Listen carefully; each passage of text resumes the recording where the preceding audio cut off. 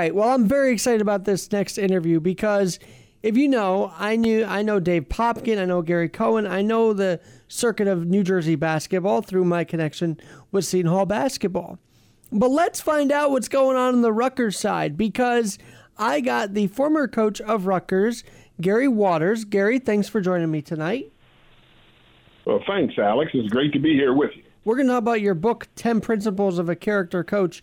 But when I saw how connected you were to Jersey and that you were part of Rutgers, I had to bring you on. And I'm like, what perfect timing. Because, yes, it is the rivalry between Seton Hall and Rutgers reinvigorated at the rack. So before the game starts, I wanted to get your take on, this rivalry, your moments that you remember from being coached during those years. Oh, those are some very, very special years, Alex. I mean, it was very competitive. The game was well attended. People were excited. They were all looking forward to it, and it was a great rivalry. And when I say highly competitive, each game went down to the last minutes. And so, any fondest things? Obviously, so I'm a little too young to have followed that rivalry back then. So fill us in on what exactly happened. Now, I believe you both were in the same conference. Is that correct? Yes, at the time we were both in the Big East, and the Big East was really competitive during that time. And the games went like normal. It started out tough. Everyone's playing extremely hard. Then it gets down to the last moments, and it's a shot or it's a situation to determine who's going to win the contest. So it was some great times. All right. Well, I know you went out to Cleveland State University, which, if I'm not mistaken, is the campus I had seen on my way to Progressive Field when I saw the then Indians, if you will. And I was like, I love this campus. But you were there for a long time. You made a name out there. What was that like transitioning from New Jersey basketball to Ohio? Well, I came from Ohio, Alex. If you remember that, I was the coach at Kent State before I took the Rutgers job. And Kent State is about 40 minutes outside of Cleveland. So I had ties there, I had connections, and we had done extremely well at Kent State and went to the NCAA a couple of times, and that's where I first got my name in coaching was at Kent State. And then you made a name for yourself at Cleveland State University as well. So tell us about that part because that's where many people talk about you. They know you from there. Well, because that was the last place I was at, and I retired from Cleveland State. But let me tell you this, like at Kent State, we made it to the NCAA. We upset some very special people in that first round. Like at Kent State, Indiana was number 5 in the country. We upset them. And then when I was at Cleveland State, we played Wake Forest, who was number 4 or 5, and we upset them in the first round. So, we had some great upsets. Well, I know that you were a longtime coach over there, and anytime you hit the tournament, it is big. But if I may say so, when you go in and do these upsets with a school that are sort of a surprise, take us the mindset of that. I mean, the Dukes of the world and whatnot, but we're talking about Ohio basketball. What's that like to put those schools out there, bring them there, and win with them? Oh yes, and understand. When you think about Rutgers at the time, they were in the Big East, and the Big East was the number 1 conference in America when we were in there. And so every game, every contest was highly competitive. And so you had to compete each and every game. So as a mid-major school, not a Power 5 school, we weren't a Power 5 school at the time, and at Cleveland State, to go in and upset like a Wake Forest in the NCAA, and when I was at Kent State, a Power 5 school was Indiana, to upset them, that was pretty big. They have been some of the biggest upsets in NCAA history. Now, I talk about adapting on here, and so going from these different conferences, feeling each conference out, is there a difference? And any message to those who want to have those glory days at these different schools and as a young coach? What advice would you have for them? Well, today things are changing. You know that with all the NILs, the portal, and people transferring, you don't know. You could be in one conference one year, and the next year be in another conference. So you had to be prepared for that. But during those years, it was highly competitive, and not as many people transferred as they're doing today. So you kept the same team, you competed hard each and every game, and your goal was to be as successful as you could become. So it's a different day and age, Alex. And, I think that the younger generation just wants their name on the plaque, if you will. You fought hard. And so you wrote this book, 10 Principles of a Character Coach. Tell us why. Is it because you're seeing these changes and you want to sort of get people's heads right, if you will? That's good, Alex. When I went into retirement, I had to think about what I wanted to do. So I came to the conclusion I wanted to write, and I wanted to write about my experience in college basketball. During those days, and that was 2017. College basketball had some issues going on. There were some scandals and some things going on. So at that time, I said, let me write about this to give coaches understanding of how they should carry themselves in college basketball. Well, and how should coaches, and I think of an example, Juwan Howard last year, unfortunately, punching out a Wisconsin assistant for no reason, but I feel like you're targeting that kind of behavior, like, hey, you don't have to do that. You could coach even if through your frustrations almost, right? Yeah, that's exactly right. And let me read something from the book that'll give you an idea what I was trying to capture when I started writing this book. There's a statement in here from Dr. James Naismith, the inventor of basketball. And Naismith believed that if you elect to be a coach, it was also your responsibility to be an advisor, a counselor, and a father figure, and to act at all times as an example to the athletes in your care. He further said that sports should develop character, foster patriotism, and instill ethical values that would serve participants well into later life. So when I read that, I said, is that what we're truly doing in this sport today and in sports in general? And I came to the conclusion that we're missing out on some things, and we're not keeping up the act that he wanted us to portray as coaches in this profession. I'm reading now, speaking of a coaching legend as well, Mike Krzyzewski wrote, Gary has a must-read that transcends any professional genre. The 10 Principles of a Character Coach establishes character and morality-driven fundamental practice. I mean, this is Coach K talking about it. So what's that make you feel like? Well, it just makes you feel that, people are noticing the importance of character. Let me give you an idea about that, Alex. This past year, I spoke at the Final Four, at the conference during the Final Four, before the Final Four games, and I literally spoke on the last day, the Monday.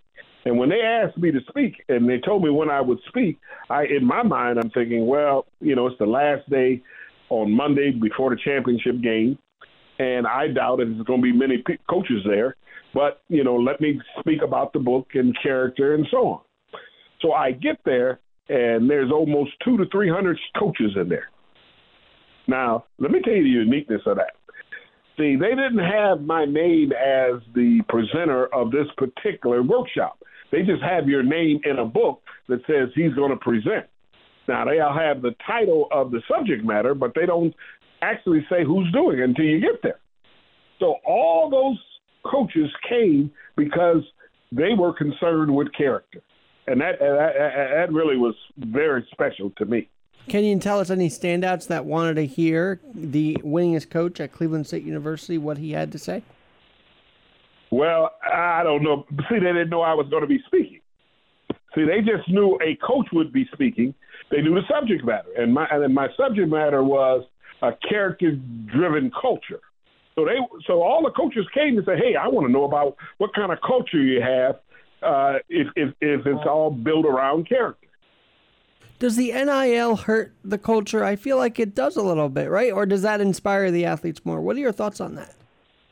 Well, at this time, it's a big question mark. You don't know how difficult that will be to many players and coaches and so on, because the coach now has to coach this type of player, a player that's making more money than they're making. So now what are you going to do? And the other players on the team have to identify that, hey, this player is on the team and he's making money and we're not. So there's a lot of question marks there. But I think before this thing comes to an end, they'll get it right. All right, I have to ask you this because there's a big coaching change, not so much in basketball, but in football, because, he's a multi-sport guy anyway, Deion Sanders. As a coach, how are you looking at this and how he makes the transition and any character advice he should have going from Jackson State to now Colorado? Well, that's a big jump. He's going all the way from one level to 3 levels higher. But he has the what I call the temperament. He also has the cachet behind him. Everyone knows who he is. So recruiting won't be as difficult for him as it would be for someone else. But at the same time, you still got to coach those games. And so, but you can't get so caught up in coaching that you fail to realize that you're an example to each and every one of those kids, and you got to lead them in the right direction. You say you're retired, but I just feel like basketball in general, you never really retire. You get people who want your ears. You have a website now, CoachWaters.com. So in this post-coaching life, if you will, do you still feel like you're going to be coaching the coaches? Meaning, don't you still have the ear of those like a Juwan Howard or like a Jerry Stackhouse, I think, who was the guy that melted down, the NBA legend who melted down a couple weeks ago. Do you still have these guys' ear to say, hey, what you did the other night is in character? No, that's right. And I'm still mentoring many coaches today. I also, the NABC, which is the National Association of Basketball Coaches, selected me to be the host of their podcast, which is called Guardians of the Game, and the NABC. So, the coaches are still hearing from me. They're still hearing the importance of being a coach and what example you need to set out there as a leader in this profession. We're a couple months into this, new season now, and we're seeing changes all over your former Big East as well, with Jay Wright out, Kevin Willard going to Maryland. UNC was supposed to be this big school. Now they're, they slipped a lot, more than they expected to start out. These changes going on, any advice for these coaches as they adapt to their new environment? Well, I tell you, and you're exactly right. It is a new environment, and it's a competitive environment. The only thing I can say, if I give one thing, is to be who they are. Don't change who they are and what they do, but just make sure they're doing it for the right reasons. And when I say the right reasons, what I'm saying is be an example of character to your players so they can live their life the same way. Coach K retiring also leaves a big void in Duke. But is it fair to say that, or should we have trust in the coaches that take over for legends, if you will? Well, it's going to take some time for them to get things on track. But many of the coaches that are coming in, like for instance, the coach at Duke, he was under Coach K, so he learned a great deal from him. And so he'll take his example and move forward. But the newer coaches, they gotta come in and set a state and be as successful as they can. But they also, as I'm gonna say again, and how important this is for the players out there today to understand that they have to be an example for these players. All right, let's say you are enmeshed with New Jersey and Rutgers because you were coach at Rutgers. So when you see a team like St. Peter's also excel like last year, how excited did that make you feel? Well, that made me feel great because think about it. That's another mid-major school competing against a Power 5 school and doing well. And they competed against a couple of them and did well. So they're saying that the little guy can still have success in this profession. With what's going on with the changes in conferences, you got like the Big Ten, the conference that Rutgers is in. They're adding 2 new teams in about 2 years. So these conferences are going to be what I call mega conference, large conferences. So you you still have to get it right. I can't let you go. You know, I want to talk to you for a whole while here because I love picking your brain on all this because obviously Rutgers, who beat they were ranked Indiana, now they're facing OSU tonight in basketball. And Harper, you know, what a story that was last year for Rutgers. But I got to ask you, Big East basketball, I mean, you had UConn, you had Syracuse, you had Seton Hall, you had St. John's, you had Georgetown, you had Rutgers. I mean, that era at the Garden. Can you take us inside that as you were coaching those Big East tournaments? Oh, man, those were special times. And I don't know if you remember this, Alex. We took a team to the finals of the NIT, and back then the NIT was strong, really, really a strong tournament. And we played Michigan, and I tell you something, there were over 15,000 fans from New Jersey at that game, at the championship game. And that tells you how exciting it was back then. But playing in the Big East was really, really a special time. And playing in the Big East tournament, I mean, you know, you couldn't ask for anything better because it had built itself up to be one of the best tournaments in America.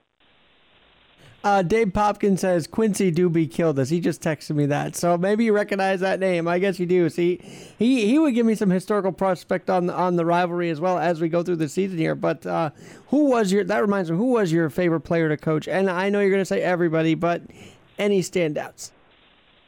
Well, you mean at Rutgers or period? Period also. Okay, let's talk about at Rutgers. You know, I did coach Quincy Doobie, and Quincy was a lottery pick for me in the NBA. And I tell you, he was one of the better shooters I've ever seen. And many may say one of the best shooters in the New York area to be able to perform like that. So, and then you just received a call that said he took it to them, but he took it to a lot of people, especially in the Big East. And so, see, now you got me researching. I'm only 31, so I got to look back and check out those glory years of 01. Well, I coaching at Cleveland State, you said anyone. My last player I had there was Norris Cole, if you remember that, played for the Miami Heat, and they won 2 NBA titles. And he was a very good player also that I coached, and I thought did a great job during his playing time. Now, Cleveland State, you are the winningest coach there, and you had a lot of success there. So, building off that, do you still have the ear at Cleveland State as well? Oh, yes. And I went back a couple of times last year and spoke to the team and spoke to the athletic department just to have them understand the importance of being leaders in our community. And then I also, talked to them about my book on character. There you go. And that book, again, is 10 Principles of the Character Coach, if I'm not mistaken. And thanks to Zach Heitling for setting all this up at Newman Communications. I was very excited to get you on because I'm looking to build out the sports show and love having you on for this. Okay. I got to ask you. Go ahead. Let me mention one other, Alex. Next year, my second book is coming out. And it's titled Coaching Millennials from a Character Perspective. And that book is all about my time at Rutgers. So you saw sort of the millennial, and that'll be a very special book to talk about. You saw that kind of, not attitude of millennials, but you saw that kind of energy at Rutgers. Is that why you wrote based on those experiences, or what was that? That's exactly right, Alex. That was the time I had millennials. I got a little taste of them at my last year at Kent State. And then when I went on to Rutgers, for those 5 years I was there, all the players in the program were millennials. So they gave me a lot of insight on the behavior patterns of that generation. Wow, and that's sort of a warning shot to coaches today, is it not?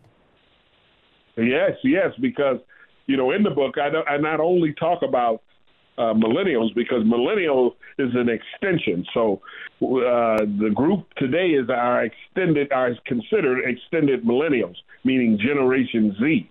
So I talk a little bit about them as well. All right, Coach Waters, I'm a St. John's guy. I live a half a mile away. I didn't never go to that school, but they have my basketball heart. Don't tell Dave Popkin that, but they kind of do. What I'm trying to say here is they recruited local for many years. And what's the advantage of local recruiting versus national/global recruiting? I feel like everybody goes to Europe now for these big 6 feet players, but it's the local guys that make it happen too. Yeah, you're exactly right. And back in the day when St. John's was really, really strong, now they're coming back. Mike Anderson is the coach there at St. John's, and he's doing a fabulous job. And he is also a character-driven coach. And so, they're trying to get back. But when they had their success, it was a whole different time frame. Now, what do I mean by that? If you remember, St. John's was strong and DePaul was strong during those years. And they were strong because many of the kids stayed home from the area, meaning the area in New York, to play in New York. Why? Because they could, and everyone says, well, was it the coaching? Was it this? No, they could live at home and get income to live at home, so they stayed home. Exactly. But look at what the impact they had, right? I mean, wow. Well, but see, what occurred was both St. John's and DePaul didn't have dormitories back in those days. So they could stay at home and get the money for staying at home, and it could help their family. But they stayed home and participated. And how about you? What was your technique? Would you say you recruited local, global, national? What was your outlook? Well, I've always believed you gotta recruit within a 50-mile radius. You got local. You have to get the best players there. And when I was in New Jersey, there were some great players there.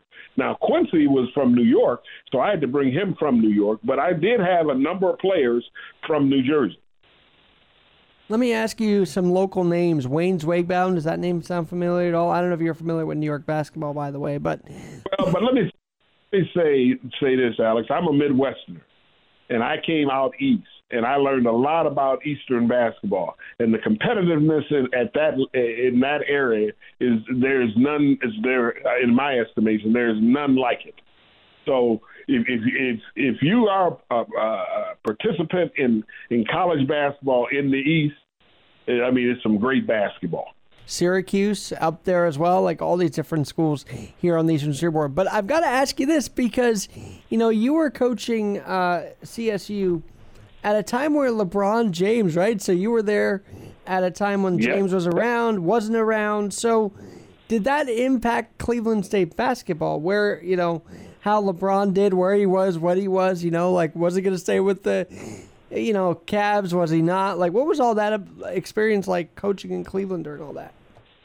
Oh, well, that was a great time then because LeBron was in Cleveland and the city of Cleveland was, really live because he brought a lot to Cleveland. So when I would bring a recruit in and to go to Cleveland State, we would go down to the games and it would be unbelievable. So, it was a great time period for Cleveland State basketball in Cleveland because LeBron was there at the Cleveland Cavaliers.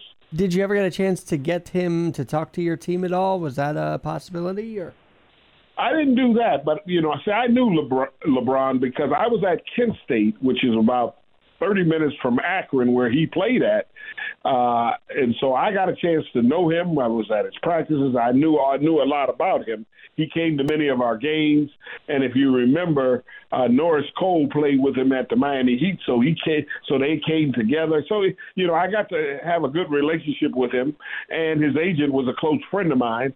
So I got to know him extremely well. So I didn't have him come speak to the team because I don't think that's what he exactly did. But at the time, we did go and see him play a lot at the professional level. So that was really good for him and for us. Very cool. All right, I got to ask you this because the conference realignment is driving me crazy, and we just touched on this. Doesn't that throw off a coach when either they're pushed into a new conference or they're taken out of a conference? Like, there's got to be some character needed to survive a change. Well, I think so. But like I said earlier, the college basketball, college football, just the college scene itself has changed.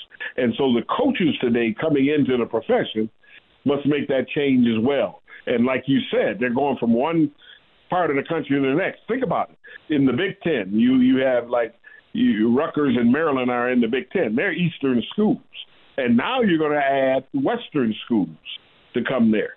So now what is the Big Ten going to look like, and what is college athletics going to look like? Everyone's wondering. But, the competition level is so high, especially in football and basketball, that they're trying to get to the highest level that they possibly can.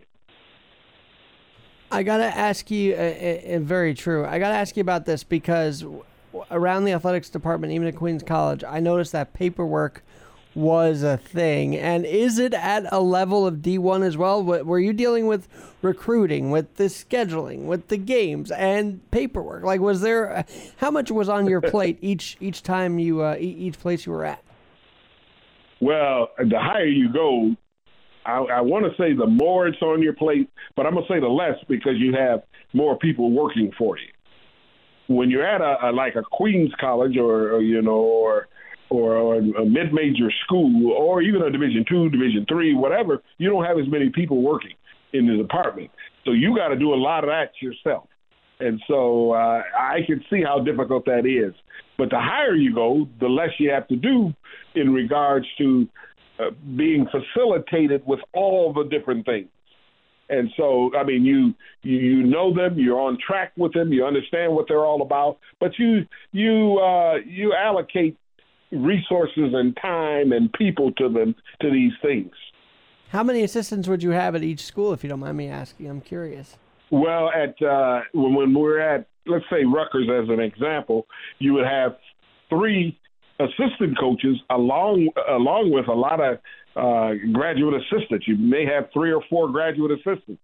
Then you have a basketball operation guy. Then you have a video coordinator. So you have a lot of people that's working to help you get this job done.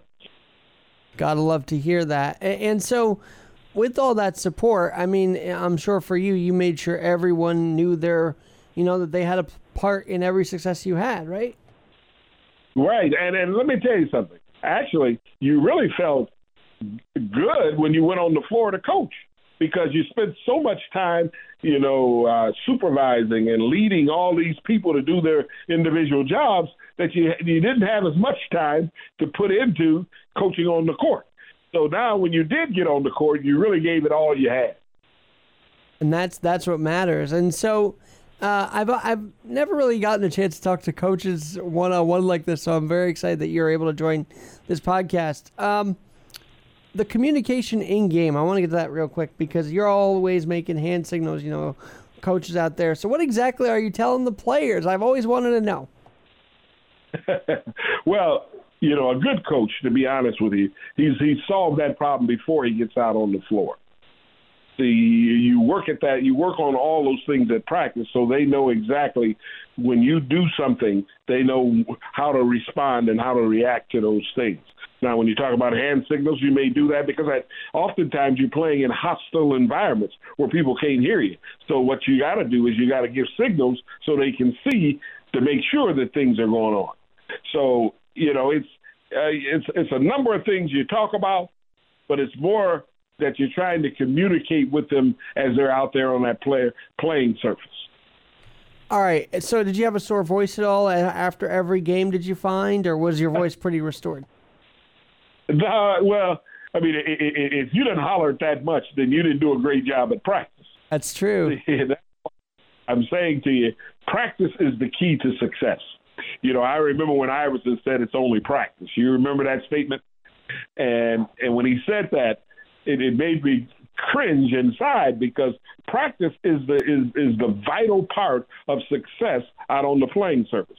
When you get these guys understanding exactly what you know, what you're trying to bring forth, then they can demonstrate that out on the floor without you having to say a lot. I know. When they say those comments, it's really cringy. By the way, I mean, they did lose to Ohio State, did Rutgers, but only by a point, 67-66. So the matchup against Seton Hall is going to be fun. Yeah. Is that going to be at Rutgers? That will be at the Rack, and I will definitely be tuning in. Seton Hall is in trouble. Well, we'll have to see. It certainly looks like that. Coach, oh my gosh, I love this, but I want to ask you this because you sound like you could still get on the floor and coach. So, why did you decide to step away? Well, at the time when I was coaching, the game was changing, as I indicated to you, and I was losing quite a few of our players. In my last 2 years, I lost 5 players because of the transfer portal and the transfer rules. So if they all want to go higher to the next level, and so at that time I just said to myself, hey, it's time for me to move on because I'm not getting the full thrust of what I'm trying to do in this profession. So I decided at that time it was time for me to move on. Is the transfer portal good or bad for NCAA sports? Like I heard the other day, a colleague and friend of mine said that 500 kids after the college football championship or whatever went to the portal. Is that a good or a bad thing for the NCAA? Well, if you're asking my opinion, I can't see it being a good thing. But a lot of kids are going into the portal, going to different locations and having a great deal of success. But I also think there's a large portion of players that aren't having that success. Prime example, at one point last year, there was almost over 1,000 kids in the portal for college basketball. But there were only 800 destinations. Now, what's happening with the other 200? They have already left the school they were at, and that coach probably went on and decided on other players, so that there was no more room to come back. So what happens to that player? So that's my concern with the portal. Right, and so the portal actually not only hurt the school that the kid transferred from, but the kid himself. Yes, and see, the whole thing is about the kid. And we want to make sure, and that's why character is a vital part of the kid's life, because we want to make sure they're doing the right things and people are telling them the right things. And that's why when that portal has come to existence, now you don't know what's happening. You don't know if people are communicating with the player even as he's at that other school. You just don't know. So it's a major concern in some cases, but as I said, many players have gone on and had success coming out of the portal. I want to get into real quick the summers because I always thought, the sport is quote unquote a downtime, but no, you guys were always recruited in the summer also, right? Oh, yes, that's the biggest part, especially in college basketball. You really have to recruit during the summer period. And it's usually throughout July. They give you August off, but from being out recruiting, but you're still communicating on the telephone and so on. So it's an ongoing process, and it's a yearly process. And when I tell you recruiting is the lifeblood of college basketball, I truly believe that. Now, you obviously went along the guidelines, but I want to go back to the NIL. I feel like the NIL now will murk the guidelines for NCAA recruiting, right? Well, it's already murked it. But NCAA has been at this a long time. Eventually, they're going to get a handle on this. I don't think at the beginning stages they had the handle on it. And now it's here, and they got to deal with it. I think they will get it right. I don't know how it will turn out. It may be a point where everyone's giving to the NIL to help the school. I don't know. But, eventually I think it'll all work out. I hate to ask if you had any kids, like, as you were watching the process, one outside, rigged up things or whatever, but did you notice kids that wanted to push the boundaries during the recruiting process? I would imagine you had to keep maybe some of them in line. Well, let me tell you this, Alex, I have some stories, and, I just leave it like that. I have some stories of the past about people pushing the boundary. And how were you able, you have character, that's why you were able to not give in to that, if you will, I guess you'd say. That's exactly right. And in my next book coming out, I talk a little bit about this particular subject within itself. And so you have to make sure you stay the course. You don't let it control you, you control it. I want to ask the big cat and the 800-pound elephant in the room when it comes to all of this, because we, as watchers of the game, feel like the bigger schools get that advantage by tiptoeing the line. And as a coach who's been at this for years, I mean, did you notice the bigger schools tiptoeing? I mean, do you have any, you don't have to tell us, but did you notice it? Well, just put it like this. It wasn't all pretty. Now, today, with the NLI, you really don't have to do that as much, because it's changing things.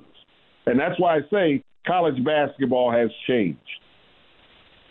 Well, this has been really, really insightful. And this new book is going to sort of stay more on the Garden State basketball scene, right? So I can't wait to read that. Well, it's going to talk about my time at Rutgers and the millennials I had during that time period, and how it all relates to our society today. So that's what that book is all about. And I think parents will love it because they may have millennials in their household or Generation Z young men or women. So they will want to listen to this, and they will want to look at this to get a better understanding of what's happening in our society today. As a coach, before you put on that blazer and the suit and tie and everything, did you have an exhale moment? Like, okay, here we go. It's game day. We prepared the whole last few days for this. Like, did you have a big exhale before putting on the suit jacket and getting on that court for game time? Well, I don't know if you had a big exhale, Alex, but I do know if you were not prepared, you were not going to have success. So when you went into that endeavor, you want to make sure that you had all the T's crossed and the and the I's dotted, that you were prepared to go out and perform to your highest level. And you had to make sure your players were at that level as well. As a tech guy, I have to ask this. Was there any film that got screwed up along the way that was like, oh my God, how do we not get this to help us in our next game? Well, you didn't want that to happen because obviously someone's going to have to pay for it. And you didn't want the players to pay for it, so you got to make sure that everyone's on track. And that's why when you asked that question earlier, all the different responsibilities that a coach has to handle, you got to make sure you're on top of all that, and your assistants are doing a great job. And that's one of the things I have to mention. I had great assistants during my time in the coaching profession, which made my job a lot easier. I love watching kids that I saw play now, assistant coaches like a Columbia and elsewhere. It's kind of cool to watch them grow into that role, isn't it? Yeah, it is. It is to see them go out and then they leave you. See, once your assistants leave you and go to a different place and have success, you love to see that as well. Oh, I meant kids you coach also. They become assistants as well down the road, right? I'm getting that all the time. I'm getting players call me back and say, Coach, I'm coaching now, and give me some pointers or tell me how their situation is going. And I mean, it's so rewarding to see and hear about the success that your players are having. I guess you could say a coach's work is never done, right? You're exactly right, and it's a lifetime process. You have to realize that your communication with your players and your coaching is a lifetime process. I will say congratulations on getting those kids to come back to you and tell you, hey, I got a coaching job now. So that's really exciting to hear. Oh, yeah. And then it's even more exciting to go and watch them perform as a coach. And you may even see some of the things you used to do.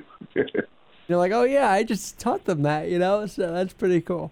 I hate to say I'm getting goosebumps, but this is getting me chilled, like just listening to how proud you are of your kids and the guys you coach who become men, right? So that's the other part, is how do you get these kids into men? That's the key, and they have their own families and the whole process there. But see, that's why character became a major part for me. Because when you're developing your players, you got to make sure that they understand that one day they're going to have to take what they learned today and use it in their families and in their relationships later on. I'll tell you what, I'd love to have you on as the season continues back on, and we'll do this again. This was fun. Would love to have you back, yeah. Coach Gary Waters. Yeah, I love every minute as well, and count it in. You can call me anytime. Right now, I'm doing two things that is keeping me close to the game. I'm on the NIT selection committee. So for the teams that go to the NIT, I'm one of the people that helps select the teams there. And I'm also doing a podcast called Guardians of the Game from the NABC. So, I mean, I'm still trying to stay connected to college basketball. All right, and CoachWaters.com is the website, right? Exactly right. All right, well, we'll find you there. And are you on Twitter? I got to ask about the socials before I let you go. I'm on Twitter. I'm on Facebook. Check me out. All right, we're going to do a Zoom next time. I'd love to get this on camera as well. That'd be great. So let's do a Zoom next time. Definitely. And, hey, Alex, this has been a great conversation and interview, and I thank you for inviting me on. Loved having Coach Gary Waters. You might recognize the name from the Rutgers years here in the tri-state area. Of course, winning as coach at Cleveland State University. And right now, he is the author of the... Well, remind me of the book one more time. Principles of a Character... Oh, no. Yeah, 10 Principles of a Character Coach. There you go. My damn screen timed out on me for a second, but 10 Principles of a Character Coach. There you go. Coach Waters, thanks again. Okay. I'm Alex Garrett. This has been Alex Garrett Sports Spotlight on Coach Gary Waters. That was...